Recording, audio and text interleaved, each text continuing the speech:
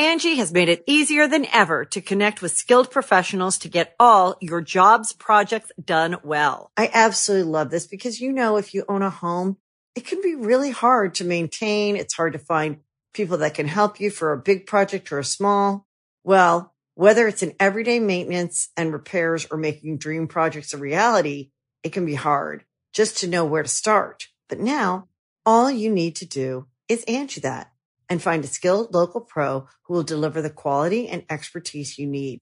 Angie has over 20 years of home service experience, and they've combined it with new tools to simplify the whole process. Bring them your project online or with the Angie app, answer a few questions, and Angie can handle the rest from start to finish.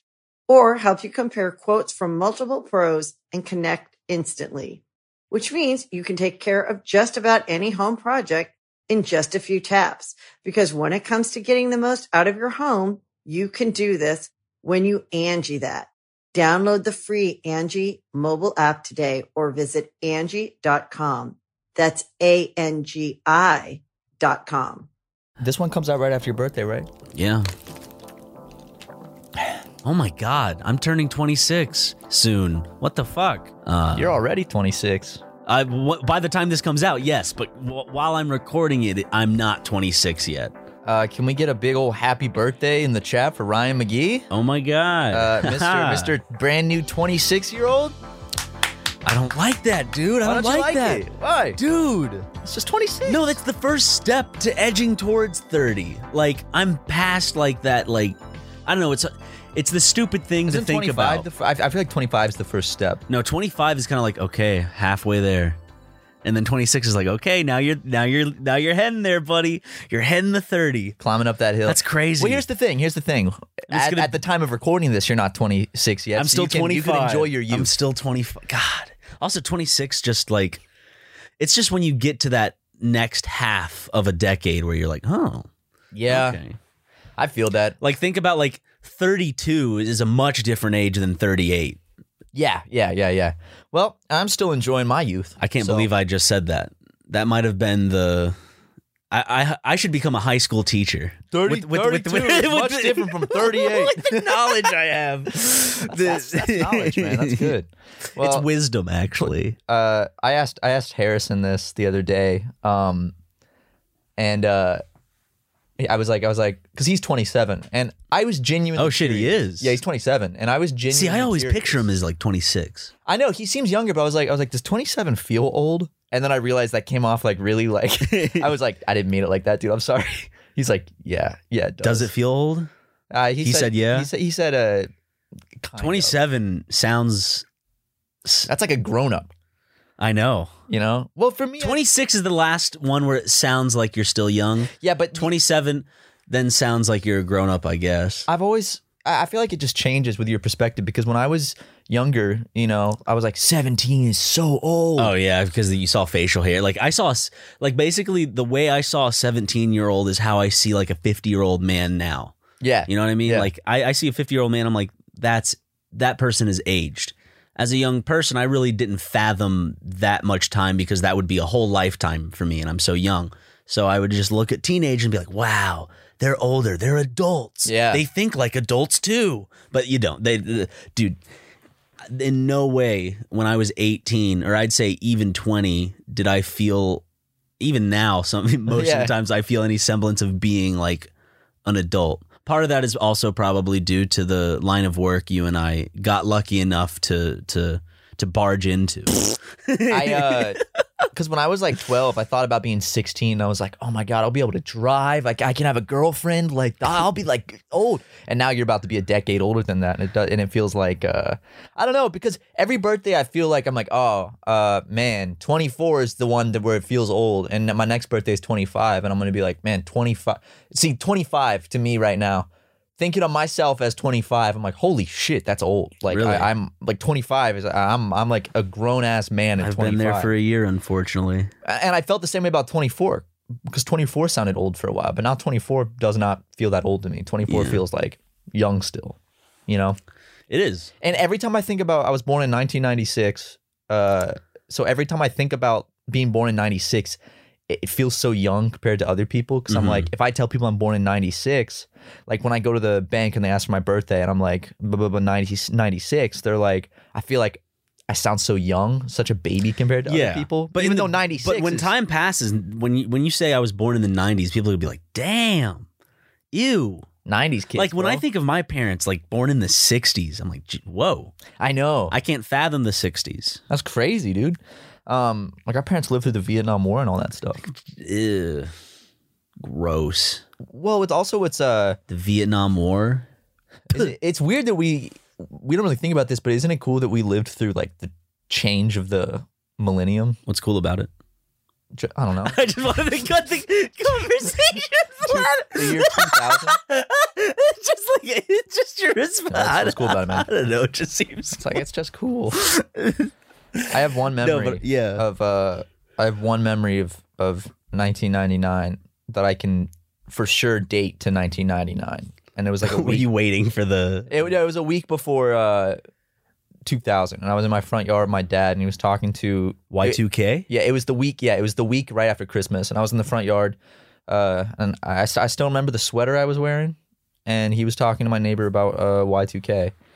Did your dad believe that something was going to happen to all technology? No, probably not. Okay. Maybe. I don't know. I don't think my parents believed in Y2K. I think it was probably the situation where it's like, maybe it might happen. How is a 1 going to change to a 2 on clocks, on digital clocks? It's not like they already go from 1 a.m. to 2 a.m. That's nonsense. It's I remember it's funny watching episodes of TV shows that are like about Y2K and stuff. The Simpsons. Simpsons, Family Guy has that one. When did Family Guy first air? Was it late 90s? Yeah, Family Guy was in the 90s. Okay. Isn't that crazy? Wait, did Family Guy come out before or after SpongeBob? SpongeBob came out in 1999, yeah. And then Family Guy came out, hold on. I want to say Family Guy came out in 98. Who came out first? We'll see. Oh, let's see. Okay. Well, Family Guy in the first or second 1999. season. They came out the same year. Oh, shit. Good year for television. I know. Damn. Yeah. How many TV shows come out? Okay, think about this. Yeah. How many TV shows are going to come out in 2020 that will still be a relevant TV show 2 decades from now? Because think about 1999, we got shows like SpongeBob, Family Guy, stuff like that, where some of the shows that came out in 1999 are still very relevant today in 2020. I don't see it happening as doesn't, much. yeah. Because I feel like it was easier to stick in that culture because, you had to be dedicated to those things. You had to show up at a specific time during a specific day of the week to catch that little bit of lore. Because I didn't, it was much later on, maybe in high school, maybe middle school, but I never really fucked around with it or tried it that much. What was DVR, TiVo, and all that? Oh. I didn't really. I had the guide where I could go and look at channels, but I remember every time I would press record, it was like, You have to pay this amount if you want to record. And it was like, oh, scary. I know. My cousins had I was like, TiVo. Dad. He's like, no, just back out. You didn't do anything. I'm like, whew. I remember my cousins had TiVo, and they had the guide too, like the remote where you could click it and the guide would come up, and I was like, whoa! And it sounded so like, doo-doo, doo-doo. Yeah, dude, TiVo had some good ass sound effects. I will say that. I still remember TiVo sound effects. I just, anyways, I feel like that my point might be bullshit, but I do feel like there was a certain, not trained, but it was just the way that media was presented that we had to act a certain way. So we had to if you wanted to watch something, you had to dedicate yourself to it. And now you can just binge it. And I feel like fads move a lot Faster, more quickly because information moves quickly and we communicate a lot more quickly. Like more people are doing it. It's not just like a select few who, not when I say a select few, of course, this started out as like millions. But compared to what it is today, it's massive. YouTube, like I remember YouTube at some point, like, yes, it was a big video site and it still is, but like there was a point where it felt like my parents, I had to tell my parents about YouTube. Yeah, me too. My parents were very scared of it. Yeah. And remember to that me, it was era? just looking up videos. It was like, oh, this new thing now that all the funny videos that were on probably 3 to 4 different websites. I had to go to like Funny Junk and a bunch of other shit. Daily Motion. Yeah, yep. Because there are all these websites. Stupid Videos is another one where you. Stupid video. Yep. And you just had to go to those specific sites. YouTube brought it all here, baby. You can just upload whatever you want. And then people started to make more high-end content, which you think of Smosh started out as just like singing in a webcam, like lip singing the Pokemon theme song. With stupid faces. And then then they made it into a multi-million-dollar like empire. Exactly. It's just crazy how when people begin to commune, fads tend to shift quickly because there's more things shared. Yeah, and I think that's interesting too, because back when YouTube started, you remember, like, I feel like it was a lot easier. You could make the exact same thing that you made on YouTube in 2007 now, and it would get like 2 views. But back then, it would blow up because there wasn't that much other content available. And Cameras so were new. expensive for a kid. Oh my God. On my birthday, all I wanted was a video camera, and I had to save up for so long. I feel like it all changed when the DSLR came out. Like everyone started to get a DSLR because it was kind of like it was like $300 maybe. So it was still expensive, but it was like getting an Xbox. Well, I remember that. I remember I wanted a DSLR. I wanted the T3i so bad. Yep. And cause that's what all my like filmmaker friends had, and I wanted one so bad, but it was like at the time I think it was $400 or $500 for the body, and I couldn't afford that. And I saved up forever, but I was like, I can't get this. It's too much. I just remember when the next one came out, the body price went down. I think I ended up getting my first one when the T4i came out, and I ended up getting a T3 or T2i. I got one of the pass models because they become cheaper when the new one comes out. And I'd be like, I'll get the body by itself used. And I remember going on eBay and saving up for lenses. Like, I remember my first 50 millimeter lens, and I'm like, holy shit, this, because usually it comes, the stock lens is rather wide, and you can do a lot with it. That 18 to 55. Yeah, but like when you get that set 50 millimeter, I don't know, that was great. And then I got a super wide angle lens, which I just remember testing out different lenses. I love lenses, experimenting. Dude. T3Is, you can get them now for like $170. Yeah. Well, for some websites have them for like $1,500. What? Don't do that. I sounds like a Black Magic camera. Yeah. But no, like I've never used one.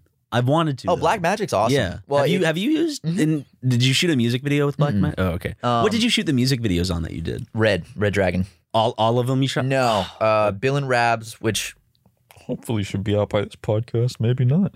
We used a Red Dragon. That was a 6K. Keep an eye out. Subscribe to Lazy Eye just so you can catch the music videos. That was a 6K Red Dragon. It was the Epic. This thing is what it was called, and that thing was a machine. It's heavy as fuck, and it has these vents on the side that just blow out heat because it's so. Yeah, it's doing a lot. The SD cards it has its own special type that are like this big. I remember being in high school and researching that because my dream cameras, I really wanted to work with a Red, but I didn't have that much of income. My income was 200 something bucks every few weeks because of Food Lion at the same height of like having a job. But I'm losing it. What was I talking about? You wanted to work with a Red. Oh yeah, I wanted to work with a Red, and I remember specifically that's what led me into looking up Black Magic, because Black Magic was like, we're the cheaper version of a Red, we promise. And there's just something so beautiful about a Red camera. There were classes. It's like the one that's like, because when Daniel and I won the best picture for the campus movie fest, you got to go to California. You had to pay for it. The school. We tried to ask the school, "Hey, could you pay for a trip because you pay for a lot, a lot of other stuff?" And they're like, "Oh well, nah." I tried to do the exact same thing. I tried to ask the school to pay for it. I'm like, "Hey, I won Campus Movie Fest." I know. And they want me to come out to LA for the little short film to be screened in a festival, and that's really cool. But I got this, dude. I remember where I saw it too. I remember that memory, dude. That was at the Universal City Walk at the that's where they at did the it? AMC theaters. So Wow. I saw my movie. Like, I've gone there multiple times living here now to see movies, and I remember that it was a movie theater on the right. It might have been one of the first or second ones on the right, and I remember I got to see my movie on the big screen, and then I got to stand down there, and Daniel and I with a bunch of other filmmakers did like a short Q&A to other kids who were interested. Fuck, man. I miss going to the movies. I haven't been able to go to the movies in so long. Soon. I remember I couldn't go to the Campus Movie Fest LA thing because it was too expensive and the school wouldn't pay for it. But I went on a tangent, but anyways, go on. But I have to get back to Red. I'll get back to the Red. I was just saying with the Campus Movie Fest, luckily the same month I got to come out to LA to hang out with you guys. So I missed the Campus Movie Fest thing, but it worked out. Well, at the Campus Movie Fest thing, the thing that I was going to talk about is they had a whole workshop kind of advertising the Red camera and showing what people are doing with the Red camera. That's every like young filmmaker's like dream, is to work with one. And I was blown away by it the most was first of all, the quality is like unreal. Yeah, it's stupid. And my computer, I have a very, very good computer, and it can barely process that footage. I think Louis on FX, Louis C.K.'s show, they did. I remember Daniel specifically looked into the Red. One of the reasons was because he really liked Louis C.K. and so did I. And this is before all that shit happened. Daniel, you know, he luckily didn't see any of that stuff. Through Daniel's existence, Louis C.K. remained who he was up until that happened, because Daniel wasn't around when Louis C.K. Did his no-nos. Good example of ignorance is bliss, I guess. Yeah. But I just remember looking at the Red camera, looking at the shots in Louis, looking at other people's short films on Vimeo, and really wanting to work with one. What I'm trying to say, Matt, is you and I should rent a very expensive camera and shoot something. We should do a video. We gotta do something with the Red. I want to do that. I've been talking to you about. This has been an idea for a while. You and I want to do this kind of. I don't want to give it away, but there's a certain episodic sketch thing dealing with a beloved character. A beloved historic figure that you and I both cherish. Absolutely, that I would love to do. That Ryan, or at least try. That Ryan's portrayal of is spot on. It's Martin Luther King. I got to grow my hair out for the role. The biggest thing about the Red was how quickly the battery dies and how quickly it fills up the SD card, because the SD cards were. I had 64s and I had 128s, and I had to rent those separately because when you get a Red, you have to like. First of all, the case that I rented it came in was like, it came in like 3 massive containers that I had to put on a dolly, and then the SD cards, like the 64s, would fill up in like 5 minutes because it was 6K footage. So you'd maybe be able to get like 2, 3, 4 shots, and then it's full all of a sudden. You got to dump it. Yeah, and then for Freddie's video, got to go that one. We used a Red, but we downgraded to the 4K Red or the 4.6K, because after doing the 6K one, we were like, you're uploading it to YouTube. Yeah, it's like we don't need for this. We don't need a 6K camera. Yeah, and the 4.6 one is smaller, so it's easier to. We had to rent a separate Ronin though, like the one that we have, the Ronin stabilizer. Separate lenses, or does it?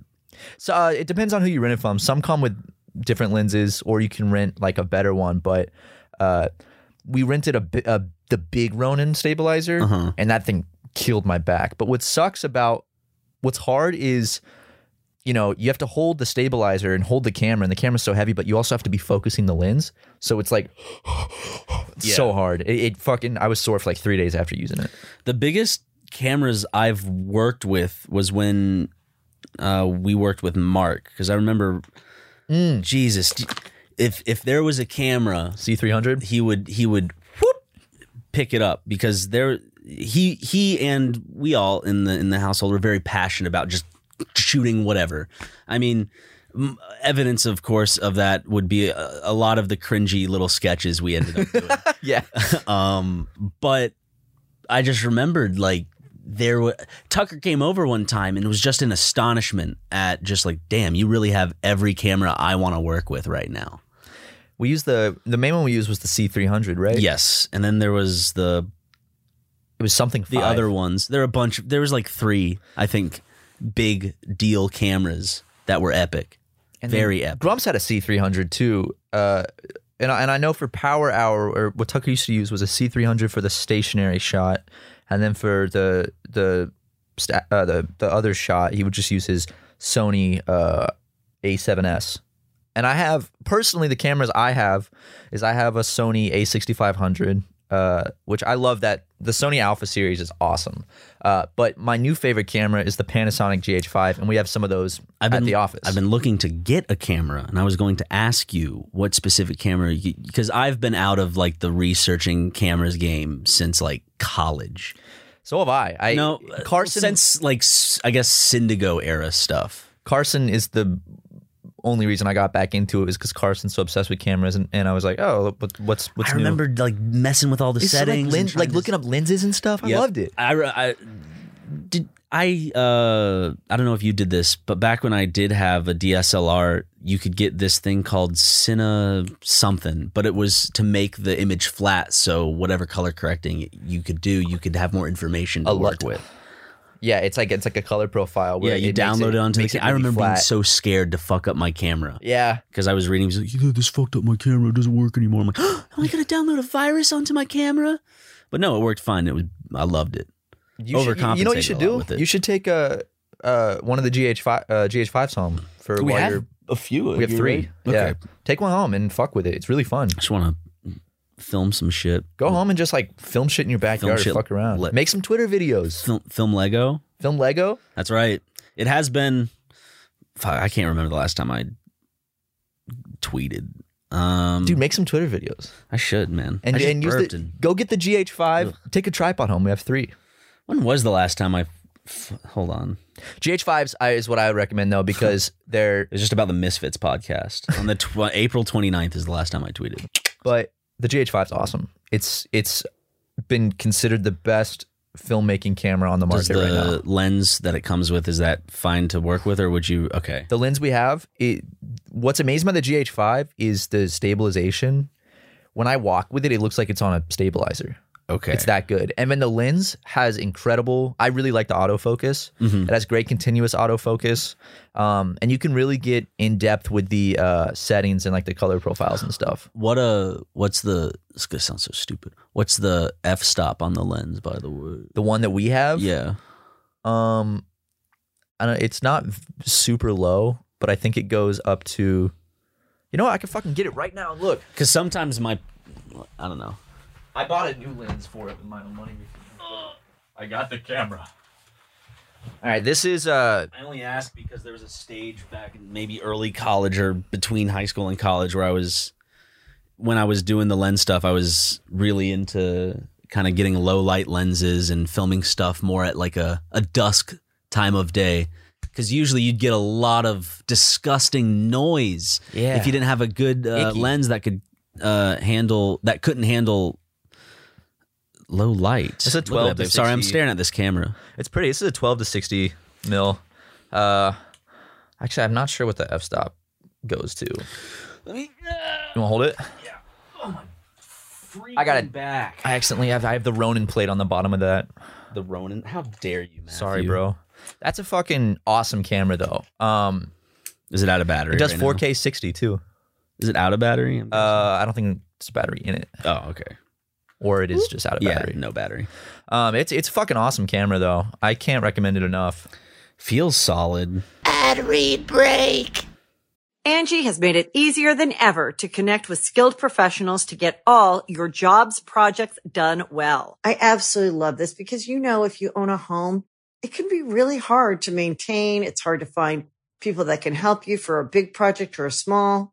Well, whether it's in everyday maintenance and repairs or making dream projects a reality, it can be hard just to know where to start. But now, all you need to do is Angie that and find a skilled local pro who will deliver the quality and expertise you need. Angie has over 20 years of home service experience, and they've combined it with new tools to simplify the whole process. Bring them your project online or with the Angie app. Answer a few questions, and Angie can handle the rest from start to finish. Or help you compare quotes from multiple pros and connect instantly.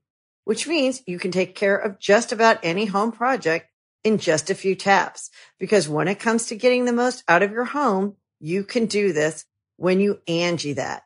Download the free Angie mobile app today or visit Angie.com. That's ANGI.com. I got a prime lens for it recently for shooting some stuff at home, and I want to get a macro lens soon. Macro lenses. I wish you had the macro lens for the ladies. I know the praying mantises. Which update, guys? Bugs do as bugs do. Yeah, they passed away somehow, like all at like the same time. And what I'm wondering is if they died from. So basically, I got a bunch of bugs to feed them, and I got like millipedes and stuff that I had found myself because they just needed bugs. And as they were getting bigger, the smaller bugs weren't doing it anymore because they needed bigger, things to eat. So I went outside for an hour and I got a ton of like millipedes. Did you watch them like eat the millipedes and stuff? Yeah. And then they all died shortly after. So I'm kind of like, did I kill them? I don't know. I feel like you know what their diet is. Well, just online bugs. said like any bugs. Online was like just anything that moves bugs. So I feel don't like know. it's just a simple case of sometimes you buy a few fish and have to expect one of them to be belly up by the end of the first day. That's the thing is like I took good care of him, but at the same time, bugs are not easy to keep alive, and also There are fish. they weren't in the best climate because these specific types of bugs require like strong humidity, strong heat. And what I would do is every day I'd put them in the bathroom and turn the shower Well, you have on. So they would multiple. You also have multiple people that take showers throughout the day, and they're usually when I was over, they were either in like on top of the shower, so it would be like the top of the room where the air, kind of humidity gathers, or they would be kind of where you would feed them, which is like the windowsill. Yeah, the window in the kitchen. But where yeah, the light like hits. you kept them mostly in a humid environment. You couldn't leave the shower running all the time. Yeah, but I bet I'm sad that they passed, but they all passed at the same time. So I wonder what could have caused that. Maybe I don't know. It could have even been like bringing in bugs from outside could have introduced them to like a disease. little that bug disease killed them or something, Little but- bug COVID-19. R.I.P. the ladies. Carson and I did scan them with his high quality scanner. said they look and really They're cool. beautiful. up So like, close. where are they? I Like, have the them. scans? I have them. Oh, they're on Carson's computer, but I have them all still. I'm gonna go bury them soon. Go Should do dig that. a little grave, make little tiny caskets out of little matchboxes, bury them. Have a little service for them, a little memorial. Oh, I wanted to You go should back. get into like building miniature sets, like build like a little miniature graveyard in your backyard for the ladies. Little miniature grave. That could get you into model planes and ships and bottles. I told you we talked about this on the last podcast, and I wanted to get into it, but I forgot, and I'm now remembering it. My dream for when I'm old and retired is to have a basement that I can build a big train set. a big train set, like a big model town in, like the type where it's elevated. The type on that was in tables. Stuart Little. Yeah, exactly. And like there's the whole train set with rivers and Yep. and I want to build like a whole world with like a story and stuff. Just go down there and play around. Because when I was a kid, I loved playing with trains and doing that. So now it's like when I'm an adult, I can do it even better. You should then get a pet mouse and make a little red pet like mouse shirt and name him Stuart Little, and then let him run around on the train set. I like that. He'd shit on everything. Yes. Let me go back real Snowball. quick to we were talking about TV shows released in 1999. Way back, like But I didn't realize how many big shows came out in 1999 that we still have. Like what? Are still popular. Sopranos, Law and Order, Family Guy. Sopranos isn't around anymore. Well, I mean like ones that are still like big. Sopranos, Law and Order, Family Guy, SpongeBob, Freaks and Geeks, Futurama. Futurama was 99 too. Futurama is a great show. And even 98, That 70s Show, Will and Grace, Sex and the City, Dawson's Creek, King of Queens, Cowboy Bebop. No, whoa. That 70s show premiered in 99? 98. Okay. For some reason, I thought that show would have premiered more when I was...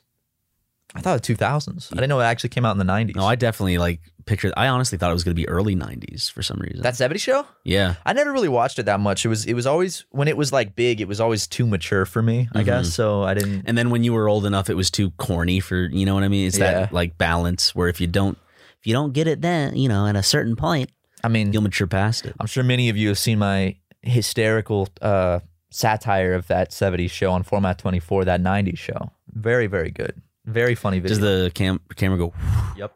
hey, dude? And then we filmed in my mom's car, sitting in the garage, the theme song.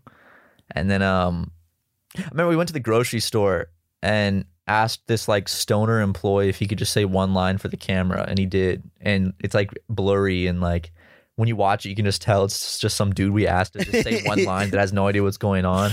We just asked him to say no and shake his head. He's like, no. And then I make What was the context? What was he saying no to? well, I believe the context of the video was I'm barely in it. It's my two other friends I filmed, and one of them kills the other one's fish. So then he goes to the grocery store to ask if they have any fish, and that's when the guy says no. And then he goes outside and gets hit by a car, and that was the end of the video. Oh shit! You know, when you were younger and making videos, like you didn't think of how it's gonna end. You just were like, these are events that happen. Yeah, just events. And then it's like, I guess we could end it. Just get hit by a car. And then it goes black. It's like, There was one short film I remember when I was in maybe elementary school. I don't think it was middle school. It was probably like late elementary school, 4th or 5th grade. I can't find it for the life of me. I've tried to search for it, but it's this 45-minute long edited cut movie that my cousin Connor and I made, where the whole premise is we're trying to hunt for Bigfoot. And oh yeah, you told me about this. yeah, and we ended up going to Bill Gates's house for some reason in the movie and finding out that The pedophile ring? No, we found out that Bill Gates had a daughter who he thought was a son, and then we left. And we went to go find Bigfoot, and then we accidentally burnt the forest down, and that's how it ends. Damn. Yeah. Okay. With us killing Bigfoot. I like that. I wish, dude, I want to see this. I really want to see this. If I can find it. I read remember your having book. fire effects. I've read The Underwater Pyramid. Yeah, so, you know, you're in for the same level of creativity. Well, that shit was very creative. I tried to make a full-length movie when I was a kid, and I spent a very long time on it with some friends. And I filmed it the scenes pretty out of order, and there was no overarching plot for it. In our heads there was, but like, yeah, when you think about it, there really wasn't. And I think I got like 25 minutes into it, but it really just made no sense. It was my friend finds like a wishing stone and goes back in time, and then goes forward in time, and then joins the army. And I played an Iraqi civilian, so that was real fun. That's the thing that I love about I guess like nostalgic filmmaking, when I think of like when I was younger and making little short films, is that even when you read the book I wrote for in elementary school, there's that constant theme of and then and not like this happens, so this happens, because this happens, so this happens. It's just and then we go to Bill Gates's house, and then we find out he has a son, and then we leave, and then we go find Bigfoot in the forest, and then the forest burns down. Because you didn't really know how to tell a story. You know? I just it's just so, when you can still see videos made like that today if you really dig down deep on YouTube. But it is a treasure to find a video of like a kid making a short film, and it's kind of cringe, but that cringe is nostalgic, if that makes sense. Oh yeah, super nostalgic. Like that's weird to say. There's a nostalgia in the cringe, in like that unaware. I think it's because you're looking back at when you were like that. Yeah. You know, because like sometimes I'll stumble upon YouTube videos of people that are trying to make like a comedy sketch, and obviously it misses the mark completely, but you know that like to them and their friends it's hysterical. Yeah. And it's like it's pure in that aspect where it's like they're gonna look back and remember that and love it, just like how I look back at my fucking old channels and I cringe my ass off when I watch them, and luckily they're still there for everyone to enjoy in 2020. I kind of wish I had that same curse. I kind of want to go back and, because I uploaded a lot of shit onto Google Videos. I did too. That's where I started, but then I quickly switched over to YouTube, and I wish I could get back onto that channel. They didn't but change there's no the way. videos over. They took down, when Google got YouTube or whatever, they deleted all of Google videos. So I wish I could see them. I was really into claymation. Like that was like my big thing at the time, and I had some claymation videos on there. Mine and was my very LS first video, Maker and Pivot stick figure, Pivot. like doing all that, because you could actually basically, because in Pivot you can change the background color, just change it to green, and I could do like a real life me and my cartoon stickman friend. Like, you know, it was just so much fun. I miss dueling with lightsabers and putting little flashes in with guns and being like, whoa, I'm a secret agent. Why don't we just revert back to that? Like, We're just a bigger form of that. No, but just now. take our channel with 800,000 subs now and just upload that kind of shit. Like a 20-second clip of like us dueling with lightsabers. Like Ryan versus Dorkman type of shit. You like fighting like a pivot stick figure animation. You remember Ryan versus Dorkman, right? No. What? What's Ryan versus Dorkman? You've never, no, come on. I've never seen Ryan versus Dorkman. You've never fucking seen Ryan versus Dorkman? Dude. That sounds sick. Dude, stop with the beta male smile. It's been too long. No, my jowls are agape out of surprise, not out of submission. I found a picture recently of Jackson. Ryan versus doing the beta male smile. Just want really? to throw that out there. Well, he does it on a day-to-day basis. Yeah. Anyway, Ryan versus Dorkman was a famous lightsaber duel series where it was like fans that were really good at After Effects, like way back before. This is like before Corridor Digital. Oh, I thought this was you. No. No. This is. Now, do you know what it is? No, I don't. But I was gonna say I thought that you had a series. They made a Ryan versus Dorkman 2. I've never heard of it. I do remember that.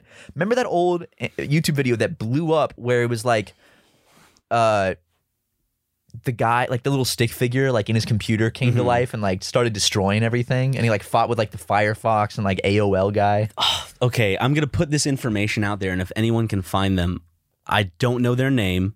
All I remember is way back in the day, there was this comedic duo. Probably one guy had light hair, one guy had dark hair. One was taller than the other, of course. And they weren't like famous or anything. Like they're not known today. But the first video I found, and I've tried to search YouTube for this video, it was like a Mentos video, like Mentos and Coke video where it turned into a lightsaber. And that's all I remember of that video, but it led me into kind of getting into them. And I remember they ended up getting really nice cameras and getting like a crew, and they actually like had, I think, a web show, or they were pitching a show to a certain channel. None of it ended up working, but god damn if I could ever remember what they were, who they were. Because like they did have sets and like they did hire actors in certain later stuff, and it was high quality, quote unquote. It was a guy. Okay, it was a guy with dark hair that honestly looks very similar to Matthew Lillard. That's what this guy looks like. One of the guys in the duo, but I will never remember their name. And this was back probably early 2000s, dude, or like, late, like when YouTube was first around in like 2000, anywhere between 2007 and 2010, maybe, or 2009. It's like a Mentos and Diet Coke thing turning into a lightsaber is the most 2007 YouTube video I can. But a lot of people did that idea. So when I go back and I don't think they titled the video Mentos versus lightsaber, because I think the lightsaber was the surprise or the gag in the video. So it was just a regular. I think they were dressed up as maybe scientists or something. We're going to figure out what happens. Wait, is that let me tell you, I might know what you're talking about, because Weezer made a music video back when I was in middle school for their song Pork and Beans, which the whole premise of the music video was old internet videos. And there's one where they're all dressed up as scientists. Hold on, let me skip a little bit. Wait. Is that it at all? Like, is it based on that? I don't know. Maybe. I just remember them putting a Mentos in the Coke and then a lightsaber thing comes out, I think. I used to love, there's a couple channels I used to love. I just looked it up. Waverly Films was one I used to love. I thought they were so funny. And then there was these, they were not big, but it was these two kids that were my age at the time. And I wish I could get in contact with them now, because they were like such a big inspiration to me. They called themselves like Mash Brothers, I think, and they had like 1,000 subs. Mash Brothers? Yeah, and the kid's name was Adam. That's all I remember. And we talked sometimes. And I wish that I could get in touch with them now, because I loved their videos, and I wish I could go back and watch them, but I can't find them. So if anyone knows who those guys are, I remember they had a video where he like, there's an ABBA song in it, and I remember they were both part of this other channel called the Animation Empire, where they would like make animated shorts and they would get featured on there, and I had one that got featured on that channel. So I wonder if like that's a starting point. I remember this Adam kid. I looked up to him. I thought he was cool. He made good short films, but he was super small, like 1,000 subs. So he was like my dream. It's one of the problems with early YouTube channels too, is like the weird names that you give them. That it's like this sketch duo or whatever that I'm thinking of. They had a name, but it wasn't like Smosh. You know, it had to been probably some. I wouldn't even be able to guess. It was probably 3 separate words that were random and sounded funny or something. Yep. I'm so sad because I remember trying to look it up. Like I try to look it up all the time, and I remember these two. If I saw a video with them in it, I would be like, "That's them," but I don't know who it is. I recently went back through. I found like a playlist of all of my old favorites from Format 24, and the most recent favorite was Bed Intruder song. Okay. So, you know, he's climbing your windows, he's snatching your people up. The Rap of My Life by the Computer Nerd 01, who I loved when I was younger. Yes, Remember that guy? He was in the same. Wasn't he in the same vein of like Shane Dawson-y type? Yeah. See, this like guy, loud, but to random. me, he was very much more edgy. He was, even though Shane has his past, this guy seemed less. There was less production behind the stuff that he did in the beginning. Yeah, it's like in his backyard. No, I'm thinking of Make Me Mad something. They were friends. Make me bad 35. Make Me Bad is who I'm talking about. Yeah. What did Computer Nerd look like? They were friends. They were the same. They did videos together. This is Computer Nerd. They look very. Hold on. Wait. Yes. Okay. Him. I do remember him, but I was more of a fan of Make Me Bad. Yeah. Does he still do stuff? Uh-huh. Does he? Yeah, he has short hair now. He's a very handsome dude. I used to watch you, whatever your fucking name is. I made a lot. What's his name? A lot of Fruity Loops beats, Never Give Up beat, rap beat, some Smosh videos. Y'all, okay, I just gotta say, His name's Damien? Yeah. Oh, look at him. That's so weird. I remember when everyone had coconut haircuts, and I had a coconut haircut. Yeah, I did too, and so did he back in the day. I want to point out that I was ahead of the curve on being cool with music. I have an Aphex Twin song in my likes from when I was in middle school. So that's pretty cool. You know what vibe Damien gives me looking at him more? What? He kind of gives me like one of the cooler older kids in a youth group vibe. Yeah. Like when I'm looking at photos of him. Dude, that was today. me for a while. I was one of the cooler older kids in a youth group. I have songs from Over the Hedge, Rockin' the Suburbs in my likes. Funny Cats, that's a video. Spoon Man by Soundgarden. Hillary Clinton farts. Dude, look at this. I have this in my likes from middle school. Hillary Clinton farts. Your opponents are saying that that's really part of a larger pattern with you, that you often avoid taking firm Did she fart? positions on controversial issues. Did she fart? No, it's fake, but it's Come on, it's not fake. No, you should have said it was real. Oh, Fred. Here's Fred. Here's the Fred era. Hey, it's Fred. You and I always discuss how we were jealous that he had Fred shirts. Yep. And now, I wanna here make we are shirts. with Super Mega shirts.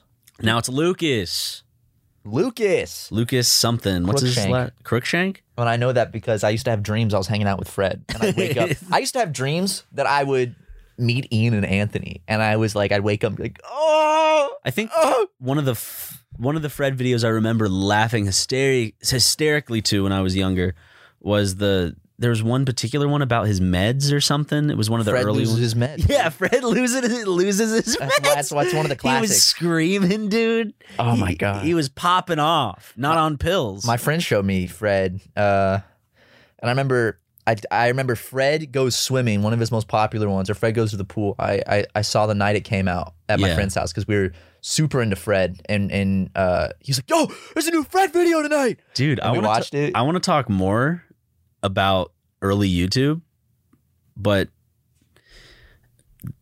the ad genie's back.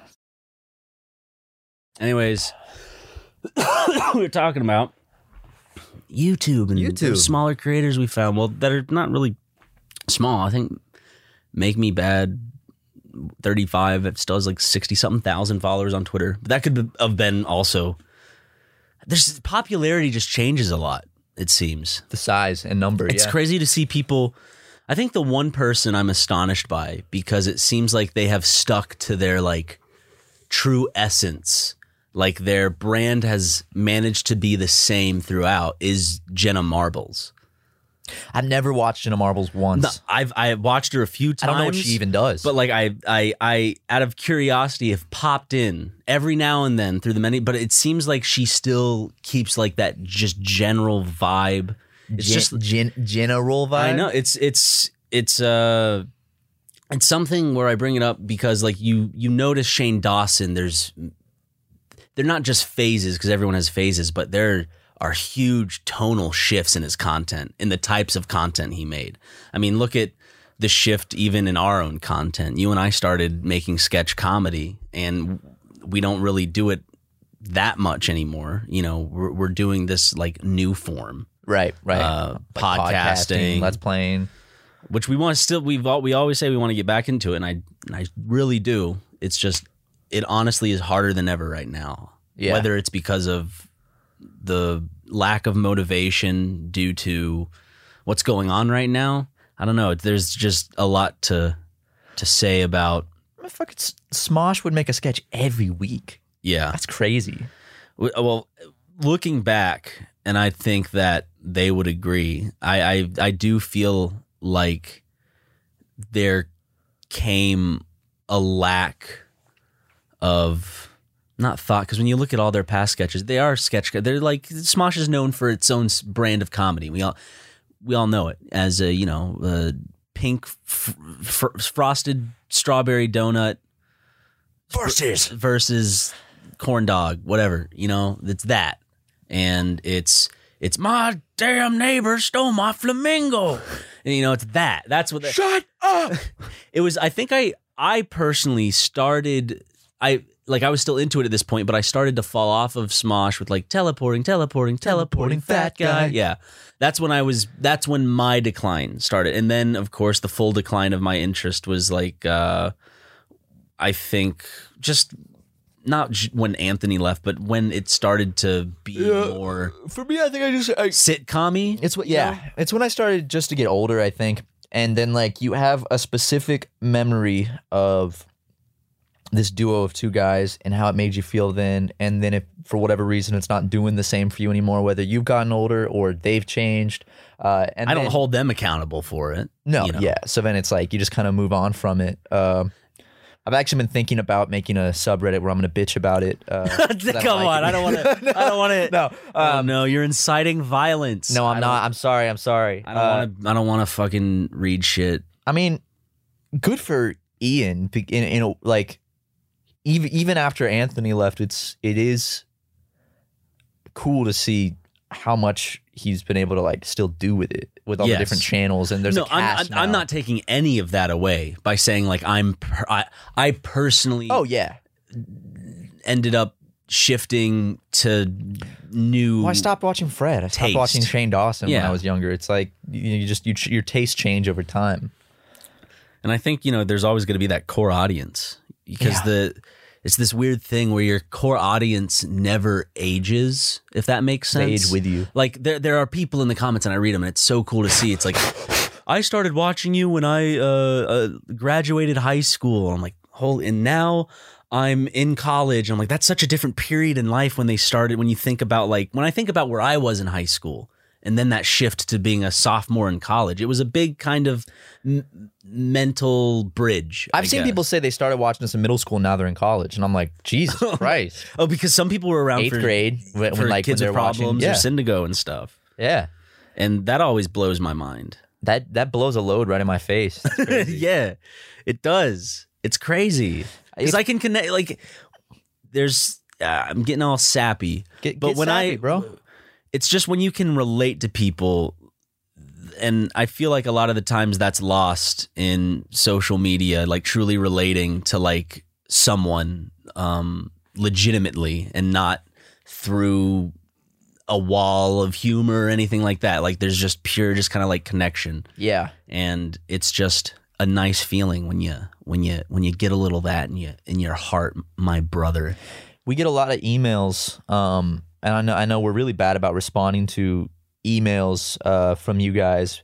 The main reason just because our email is so flooded with spam, not from you guys, but just in general. And also a lot of people sign our email up for like porn sites and mailing lists. So our email is loaded with shit. So if you ever send us a really nice email, know that we do read those. We just don't always respond because it is hard to respond to everything. But you get like there's some just I've read certain emails before and like letters in the PO box. Oh, where, we like, keep it the brings letters like a because tear to my eye sometimes because it's so like, fuck, man, that's so fucking nice. It's just a part of that where part of the reason it makes me feel like that way is, as I was saying, is I can nostalgically connect with that person's point of view. Like Yes. I remember looking up to people and being, and I hate to say this about myself because I don't see it, but it's interesting to see other people say at least say that they see it of us, syndrome. where that we in some ways inspire them, and that is also like a big take. It's like how I don't want to be in charge of inspiring people. That's Yeah, not I don't why want to be a got role model. That's It's like- that's not why I got into this. I don't want to be a leader or someone who inspires. But like, it does feel good. It's because I like to make the content and I like to just do what we do. Yeah. Sometimes it gets lost where I'll read a majority of negative comments on YouTube, on Twitter, Reddit, Instagram, anywhere, any social media platform. And they'll get to me and it puts me in like a spiral of just kind of like not wanting to connect mentally with the mindset of like a fan or someone, Right. an audience member, or to say more respectfully, but it is important to recognize like the admiration that we receive and the time people spend watching our content and giving us, whether it's their attention just simply by watching the videos but just the idea that people continuously will just give us a part of their day. I know, I think you and I both have pretty bad imposter syndrome where it's like, why do we have, like, why do people watch us? Like, I don't understand it because I'll look around at all these other people on YouTube and I'm like, I get it for them, but like for us, I don't necessarily get it. I'm just the same person in a different social environment. Like I feel like the same person that was like at a party just kind of standing there at USC. You remember, that feeling of just standing there at a college drink party in your and you're just hand, kind of just like, like, okay. yeah, exactly. Just like I remember that, and that's me. But now for some reason out of work on my part, yes, but a lot of it is luck, and due to that, now I'm sitting in this office that we were able to have because of it. Yeah, and it's crazy. It's weird. It's just like, oh shit, this stuff just doesn't happen. Like, it's not just like, oh, I made a video and now I can buy an office to where we can do that for a living. Well, it feels really weird for me too because we both got here from different branching paths that merged together, and it's wild. It's just wild to think about that I was in college and you were in college, and then we both dropped out to work with this big YouTuber and then did our own thing and worked with other big YouTubers, and we lost a friend, and just like the whole journey has been wild. And what I actually did the other night, I have never done this before. I was laying in bed and I was thinking back to high school, and basically I was like, I want to try this, see how much I remember. So it took me about 35 minutes straight, but I laid in bed and I started from an average day. I think I chose like a Thursday of my senior year of high school, and I woke up in my mind. I woke up and I did everything that I would see do how in that much you day. could just do. Yeah, as if like I was actually there and doing it. And I woke up, I took a shower, went downstairs, got breakfast, got in my carpool to go get on the school bus, and then I came home and I did the whole school day, like the classes in order that I remember. And then I remember You're obviously not laying in bed for like an hour and a half in science class. No. But It took me like 35 minutes, but then I got home and I got dressed and I went to work, and I remember how my work was before it was remodeled, and like the people that I used to work with, and then like closing up that night and then going home and getting on my computer for a bit and going to bed to repeat it.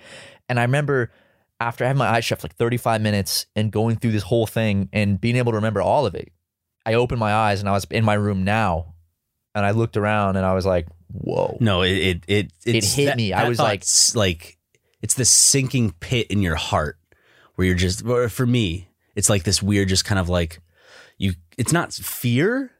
I don't know what to call it. I don't think it's sinking. I think it's more of just it takes my breath away. I know. Yeah. That. I think it's like when you see the Grand Canyon. In the chest. When you see the Grand Canyon. Okay, yes. It's like it's astonishing. Like when you're a kid and you see a huge cruise ship in person for the first time. Exactly. It's like that feeling. I think it's just a big, it's like grandeur. Like, whoa. Like that's like now this is life compared to that.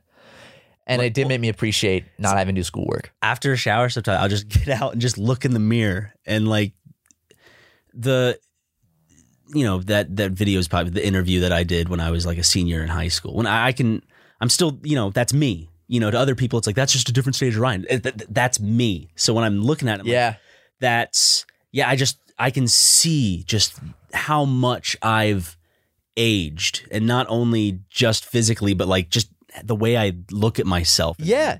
Like the way you look at yourself is different. The way you look at the world, I guess, could be different, but you're still just that. I can't break out of it. I can't break out of I can't just be like, I can't turn, I guess it's weird because it's fear in myself and like turning myself, like my name into a brand, I guess. Yeah. Like fear of losing yourself. Yeah. And I don't think that'll ever happen for you though. Yeah. Because the fact that you're afraid of that, I think says a lot.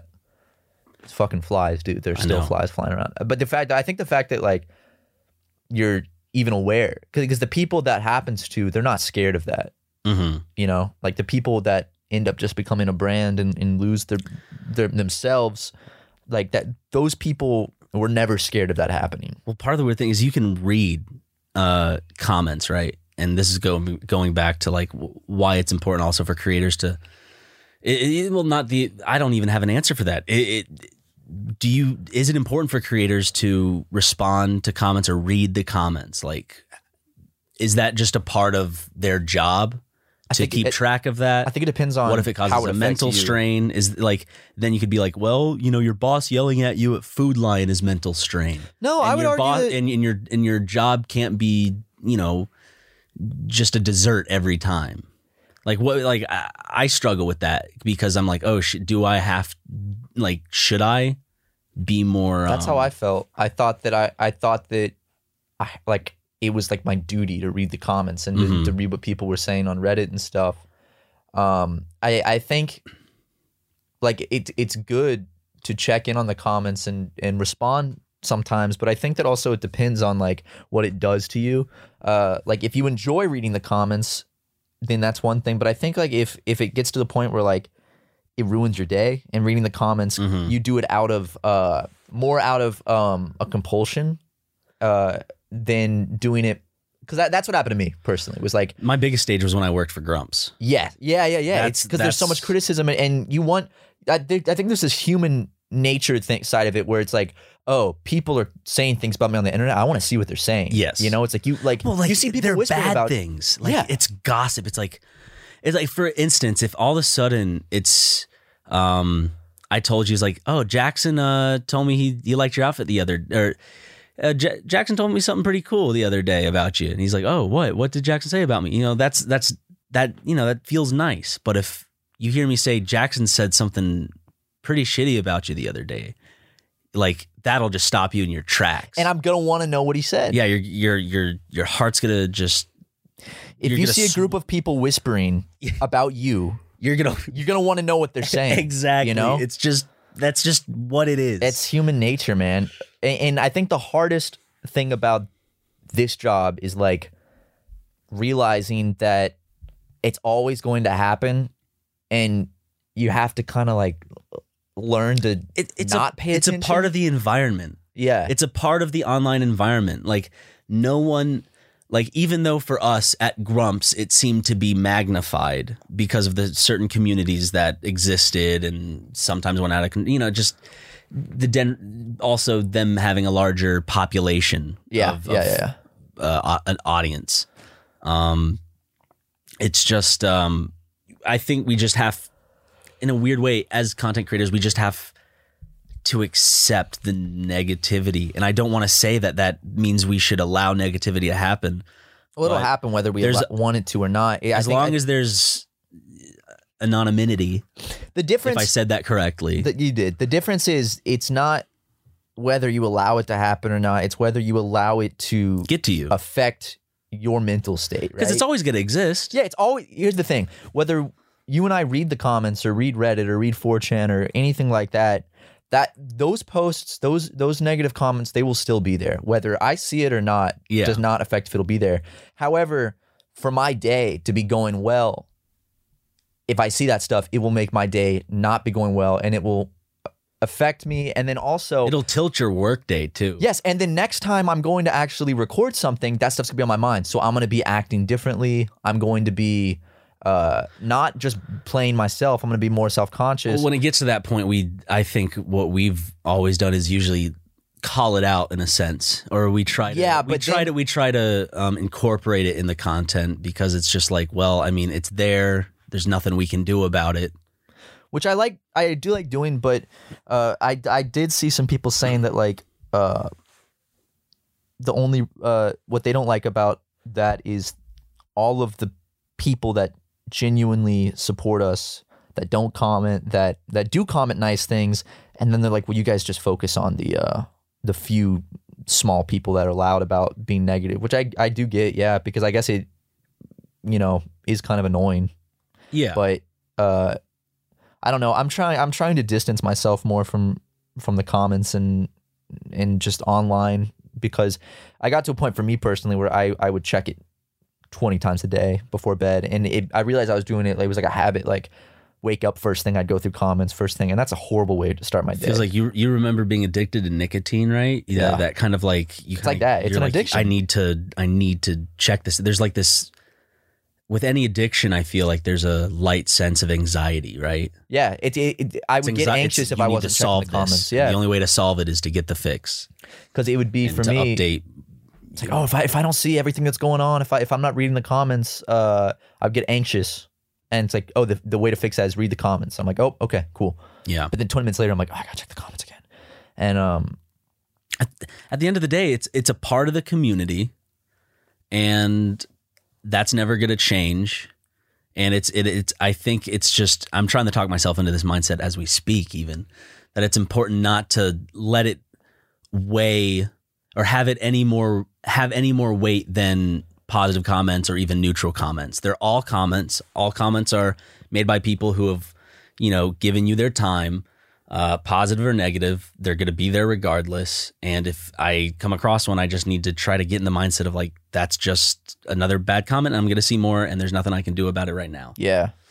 I had a really big talk with Harrison and Carson last Friday, because I was super stressed out about comments and stuff, and I was driving and I was talking about this, and they made me feel pretty good, because they were telling me, they were like, you can't let that stuff affect what you were doing, otherwise, I mean, like with trolls and stuff, that's what they want, and if you let them, like,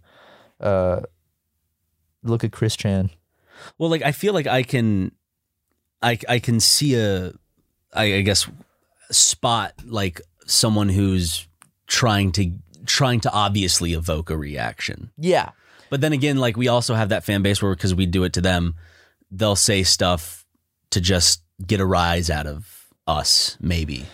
You know what I mean? Yeah, I do. But it's so it's like, I could see that, like, we're sometimes playing into that. Here's the thing, to an extent. For Resident Evil is an example. Yeah. Resident Evil 3? Yeah. Not 2. Not 2, 3. Going into a recording session. I had the masturbation joke, Matt. Fuck, you're right. But going into a recording session, like, imagine going into like our next recording session, never reading one comment. I feel like we'd be a lot happier, and we'd play the game a lot. Because then, like, if But you then would a comment, part of me is, would we be more ignorant, and then people would hate the series even more than if we bitched No, about it and I at least doubt it. corrected Those it. are all what ifs. No, I know those are, but I'm saying those are the what ifs that go through my mind when like I get that anxious feeling when I see like the negative shit. One thing that when I was in therapy I thought was fascinating was I would say stuff like that, and my therapist would always be like, "There's more what ifs you're throwing out. Those are all what ifs." Yeah. There's always gonna be what ifs, always, no matter like what angle you choose. So it's like, oh, I can read the negative comments, and then my mind will be focused on that while I'm recording. And there's still what ifs there, and even if I don't read it, then there's going to be other what ifs that seem just as bad. I don't know. You just got to do what works for your mental health. Your brain will not just do rational what ifs; it'll start to just create a stack of them of like the worst case scenarios. Your brain always goes to worst case scenarios. Always because it's on high alert. That's what anxiety does. Anxiety always throws you to the worst case scenario because it's like trying to protect you. It's trying to make you like prepared for the worst thing to happen. So it's like, oh, I get in one fight with my girlfriend, all of a sudden it's like your mind jumps to like, oh, we're gonna break up, it's like worst case scenario all the time. Yeah. That's what I hate about anxiety. What will this sexual interaction I have with my dad, like what will that cause onto the family? Exactly. And like it's important just to focus on the beautiful moment we had. I was really hoping you could pull through that one. I know I couldn't. I'm sorry. I wish I could. I'll tell you, for the first second you were saying that, though, I thought you were being legit. I was like, oh my God. Everything was so seriously nuts. I was like, no. I was like, you want to talk about this on the podcast? My dad and I have a purely platonic relationship. There is tension. And I told him that. I friend zoned him back in high school. I know, but there is. You got to admit, you do lead into it. You lead him on. There's a lot of tension there. I see the way you rub his leg when you guys are sitting together. I pat his leg. I never rub. No, at that family picnic, I saw you put your hand right there. There's at least you cannot put your hand more than halfway up another guy's thigh. That was fully in the second half, and I saw what your fingers were doing, okay? Well, his package wasn't on that side. Oh, so you were looking. You knew. I wasn't looking. Doesn't matter, but I could Ryan. tell by the crease of the pants. It doesn't matter if, even if my package is on this side. Through sound, I could hear the sound waves bounce off of the curves. You used your son echolocation to detect where his penis was in his pants. Yep, it's on the right side. Only this podcast we can go from having some deep, personal conversation. People always say that they're like, within 2 minutes they can go from talking about like the most existential or like political stuff to like talking about just shitting their pants and like eating it. Well, it's how our stupid brains work, Matt. That's why you and I work well as a duo. Bounces, yeah. It's like throwing a bouncy ball down a long hallway. I know. As hard as you can. That's what I like. Like, honestly, I never take the time to like appreciate it, but I do appreciate just our natural chemistry, like as friends. Oh, me too. It's funny because it's weird to talk about it so analytically. Yeah, but it's true. So it's true. cold. It's funny because I have so many friends, Ryan. Yeah. No, but the thing is, it's like I have like the best chemistry with you than like anyone else I know. But I've only met you. Like, I know. You're in my recent history, right? Were you looking me up?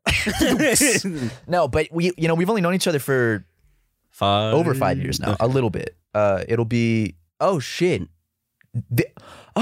When was 5 years? This month. 5 years ago is when I first met you. June or May? June. Okay. Sorry, May. Because you came. Okay, yeah. That's when I first came to LA. Okay. I think it was like May 23rd or something. And you stayed extra long. I did. I extended it. Stayed for like 3 more weeks? Mm-hmm. My mom wasn't too happy. She's like, son, are you... Dude, I remember just all the the anxieties you had about moving out.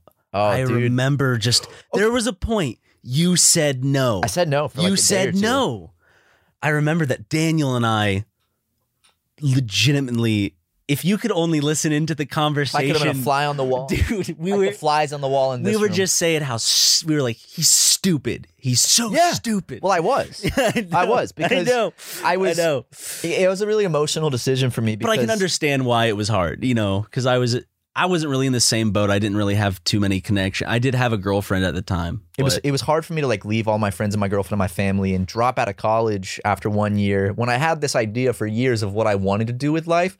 And then all of a sudden this other opportunity comes that would completely change all of that. And I have to leave everyone behind and go out to live with people that I really didn't know. I'd only met for a couple weeks. So it was stupid for me to say no, absolutely. And I'm so glad that I ended up changing my mind. But like that was... I remember I still can't believe you went, I think you said yes and then no. I did. And then I said then yes again. And then I remember, I think when you said yes again, I was a little harsh. I remember telling Daniel, I'm like, he's just going to go back and say no. He's going to fucking go back and forth. You didn't. You I remember Mark told me, Mark was like, when I said yes the second time after saying no, Mark was like, I remember he told me, he's like, that needs to be your final answer, right? Like you can't go change that again. I was like, yep, that's it. And it was the best decision I ever made, I think, was moving out here. So far. I mean, to your current knowledge. Hindsight's 2020. Who knows what the future holds? The worst thing I ever did was move out to California. The worst thing I ever did was be your friend. You fucking fuck. Yeah, dude. No, it's. I was listening to a song. Same night that I was looking back at high school, I was listening to a song I got a pocket full of sunshine. I'm kidding. Take me away. Imagine you like taking a drive and listening to that. Playing, who sings that? Natasha or whatever her name was. Dude, for some reason, that was the only video file on my family's computer back in the day. Wait, what was? With the music video for that. Wait, really? Yeah. What was the music? I never saw the music video. It was like a 144p version of Pocket Full of Sunshine. And in the iTunes library was the only video. And I think it had been like illegally downloaded from LimeWire by my sister because it was so bad. And it was just like... No, that's a different song. Wait. I got a pocket full of sunshine. It was Pocket Full of Sunshine. I know. Wow. But take me away. I was listening to a song that I was sticks and stones are never gonna bring me. I was very when I was trying to make up my mind what to do, I remember I listened to this one song over and over. That was a very sad song when I was trying to figure out what to do when I was moving. I listened to it the other night and I was like, it made me cry. I was like, fuck. Just because like the emotions. There's certain songs, I will not name the song, exactly, but I will name the artist where like every day I'm shuffling. Oh God! It's funny because in my head it's just this pure, just depressing point in my life. I cry, Imagine it's myself. like it makes me cry. And I'm making a joke out of it. It's Sun Kill Moon. Because yeah. I have a song also that's in the same vein. I will only, if I listen to them, it's one every few years.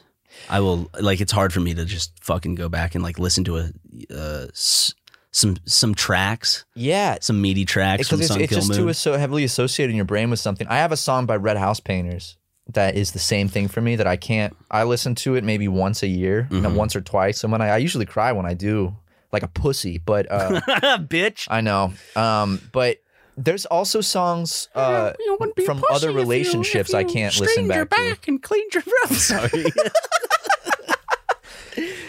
There's songs from like past relationships and stuff, and friendships that when I hear make me really sad. Just because it's like, oh, I remember how I felt during that time, and like that feeling is now dead. That's why I specifically do this because you recommended it, and I want to recommend people do this because it's this great feeling. If you have Spotify or any music app where you can make playlists of songs, even YouTube, create monthly playlists for songs. Because I found myself, I've only done it in the past little over a year, but I can go back to 2019, like even late, probably I think November and December of 2018, and kind of hear this, just still getting that emotional feeling because music connects you with that kind of. And I love it because I started it January 2018 and I've kept it up. So now I can go back all the way to like every month. So now that it's when this comes out, June, I'll go back and listen to June 2018 and then then June 2019. I'll kind of like compare how. If Spotify is still around, like when I'm 30, like, and I still do that playlist shit. Like, it's gonna really just be like, holy fuck, I was 20, I was turning 26, and I remember like that kind of time. I can go back and look exactly when I was going through a breakup or when I was feeling a certain way about something in my life, and I can listen to that music and be like, oh yeah. Or when I was feeling really high and happy, I can find certain songs. Oh man, and I was listening to this song that makes me cry the other night, and then the top comment was, it's ironic when people who gave, it's a quote, it's ironic when people who gave you the best memories end up just becoming a memory. And I just like teared up when I read that. I was like, oh God. But it's that is sad, dude. Like, I'm thinking of like exes that I have. Tentacion? Yeah, no. Well, he's a memory One too. particular, like, my high school sweetheart, so to speak. And we're on friendly terms. We like, there's every now and then, it's just like a, hey, how are you? Yeah. I'm doing well. I have a dog now. Oh, cool. Let me see. That's a cute dog.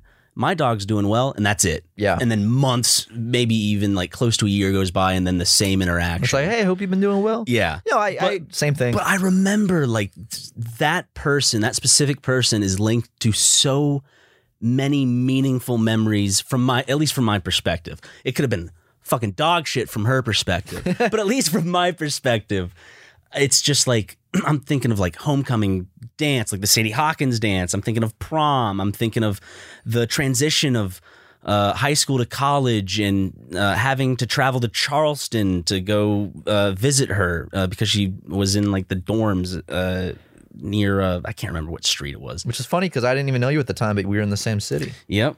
But just like there's so many Emotions. Yeah, emotions linked to that. That And are just still to- there in your head and your heart, but like they're not alive until Yeah. you bring them back to life, which is weird because And it doesn't mean like, oh my God, my love has been reignited for this No. person. It's just a sweet, melancholic nostalgia. somber. Yeah. Definitely melancholy. I wish there was like a better word for like sad nostalgia. Yeah. Like sad but happy nostalgia. Because I guess nostalgia is sad inherently, like by definition, but It's in a sense tragic because it is. it's remembering better past times that are good that Yeah. you no longer have. And it's weird because like for instance, Oh no! I'm I not just on- thought of a what? scary thought. I'm not on bad terms with like exes and stuff. I would do the same thing for a while where, you know, we'd touch base every now and then.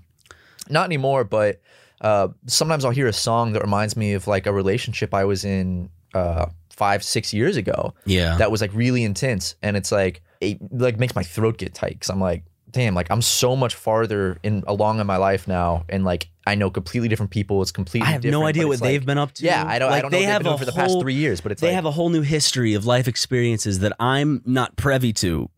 Sorry, and the same with me. But still, there's that strong connection or link that you had that I feel like will always remain. There will always be kind of like a soft spot for the past. yeah. And I think that's why when people are like, I'll always have a piece of you, I'll always love you a little Yeah. bit. It's like that, you know? And I think, you know, even though my parents are divorced and, you know, my mom isn't in love with my dad is not in love with my mom. They are, you know, they're in both their separate marriages now.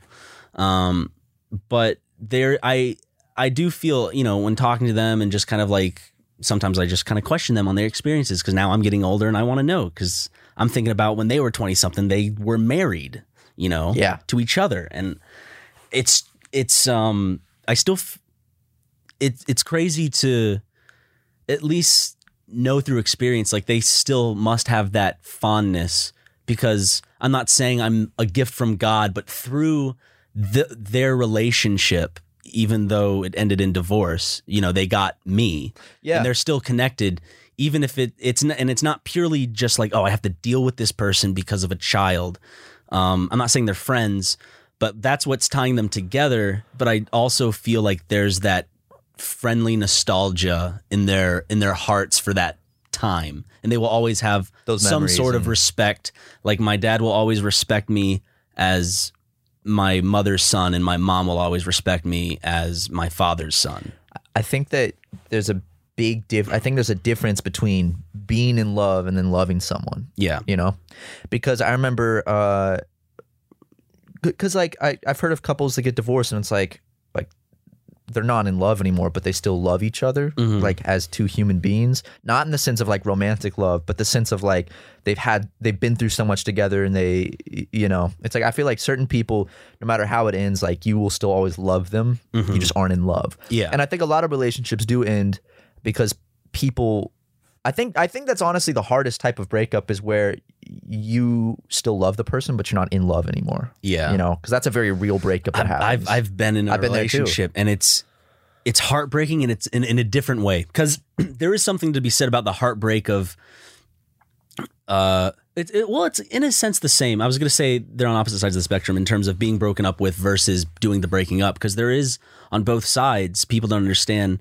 There is heartbreak on both sides. It's like you can't force yourself to feel this way. And it's like, I remember wanting to feel this way like I did back in the day about this person. And I'd go back to the nostalgic times, but my brain would still separate that as the past and be like, it's still not how I feel about them when I look at them now. Yeah. And that's, and it is, and it sucks. It sucks.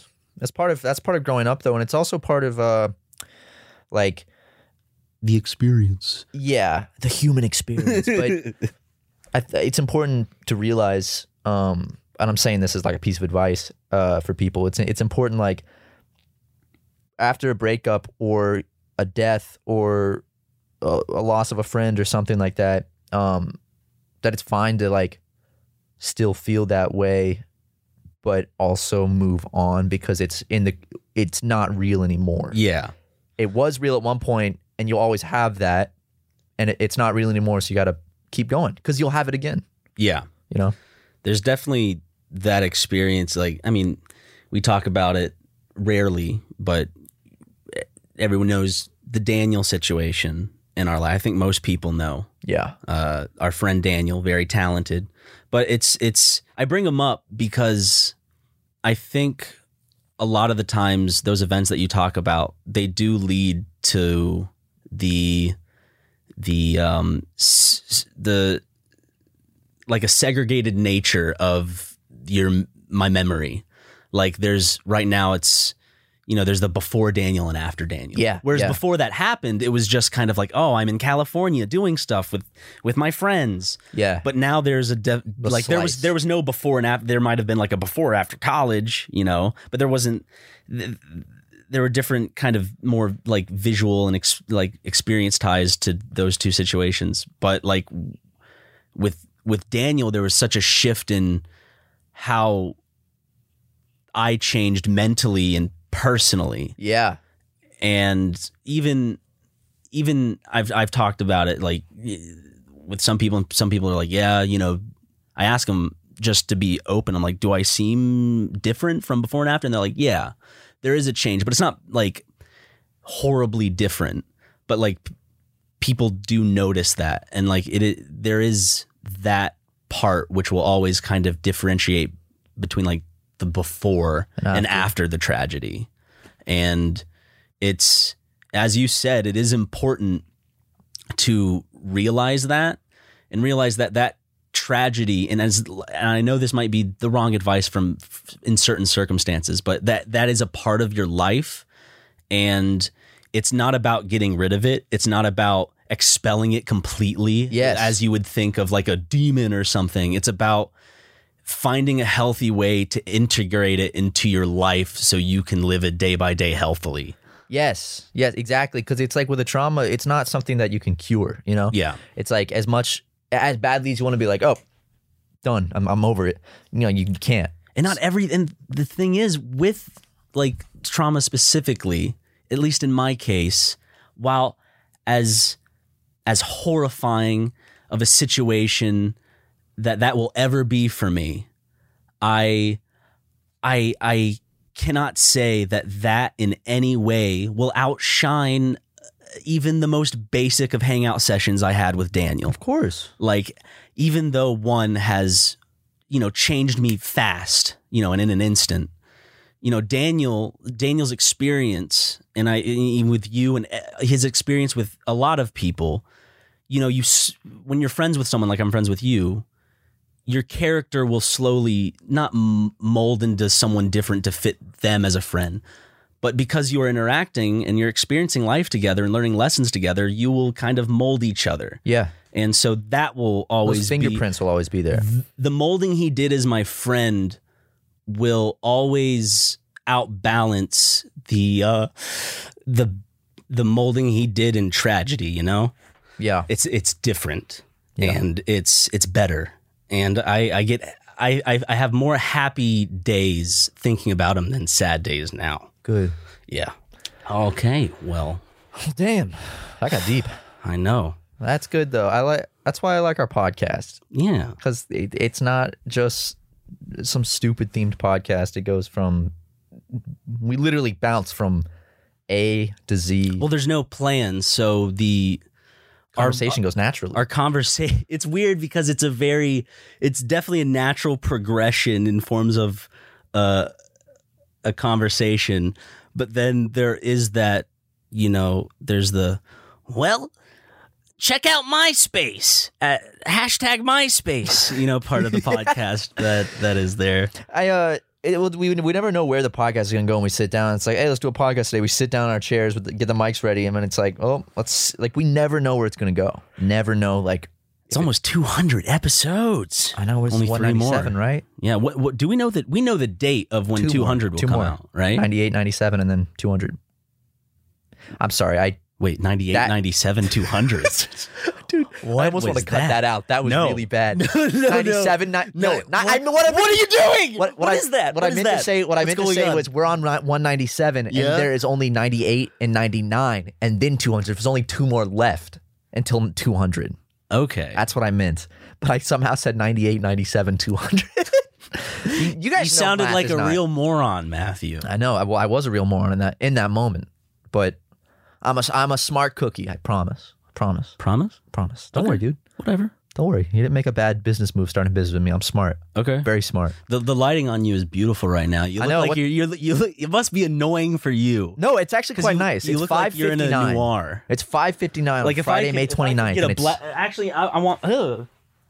Anyways, where's my phone? Hold on. I'm going to go get my phone because I want to take a camera. Oh, it's right there. It's in the chair. Wait, do you see it? Yeah. Let me get where I was with the light. How's that? Ooh, beautiful. Now let me make it black and white, because black and white's the deciding factor, right? Absolutely. Hold on, I'm editing it in real time, Matthew. God damn. This is the perfect, I will say, we've never felt this kind of lighting on the podcast, and it's kind of like the perfect wrap up to all this conversation of nostalgia and stuff. I know. It's like now all of a sudden these beams of sunlight as the sun's setting are shining in the window, and this has never happened before. Well, because black and white helps the eyes focus more on an image. So look at the difference, but you see that color, it's just like that. That looks shitty. An ugly fucking dude. And then you look black and white gives it this kind of artistic. That looks sick. Hey, that's why every short film is in black and white, baby. Ooh. Every short film that wins Best Picture. I'm kidding. Do it. Not every. Put all your movies in black and white. But it's a nice little nudge for the judges to be like, oh wow, that's artistic. He admires cinema. Oh man. Well, how you feeling? You wanna wrap this baby up in a big bag? Throw it off the edge of a bridge? Okay, hold on. Just let me put him in a bag. Wait, why is there a baby in the bag? I said wrap this baby. You said wrap this baby up. Oh, I put the audience and the baby in a bag. Should we take the baby out? No, just leave them in there with the baby. Okay, let's drop it over the bridge. Ready? Okay, here we go. Huh.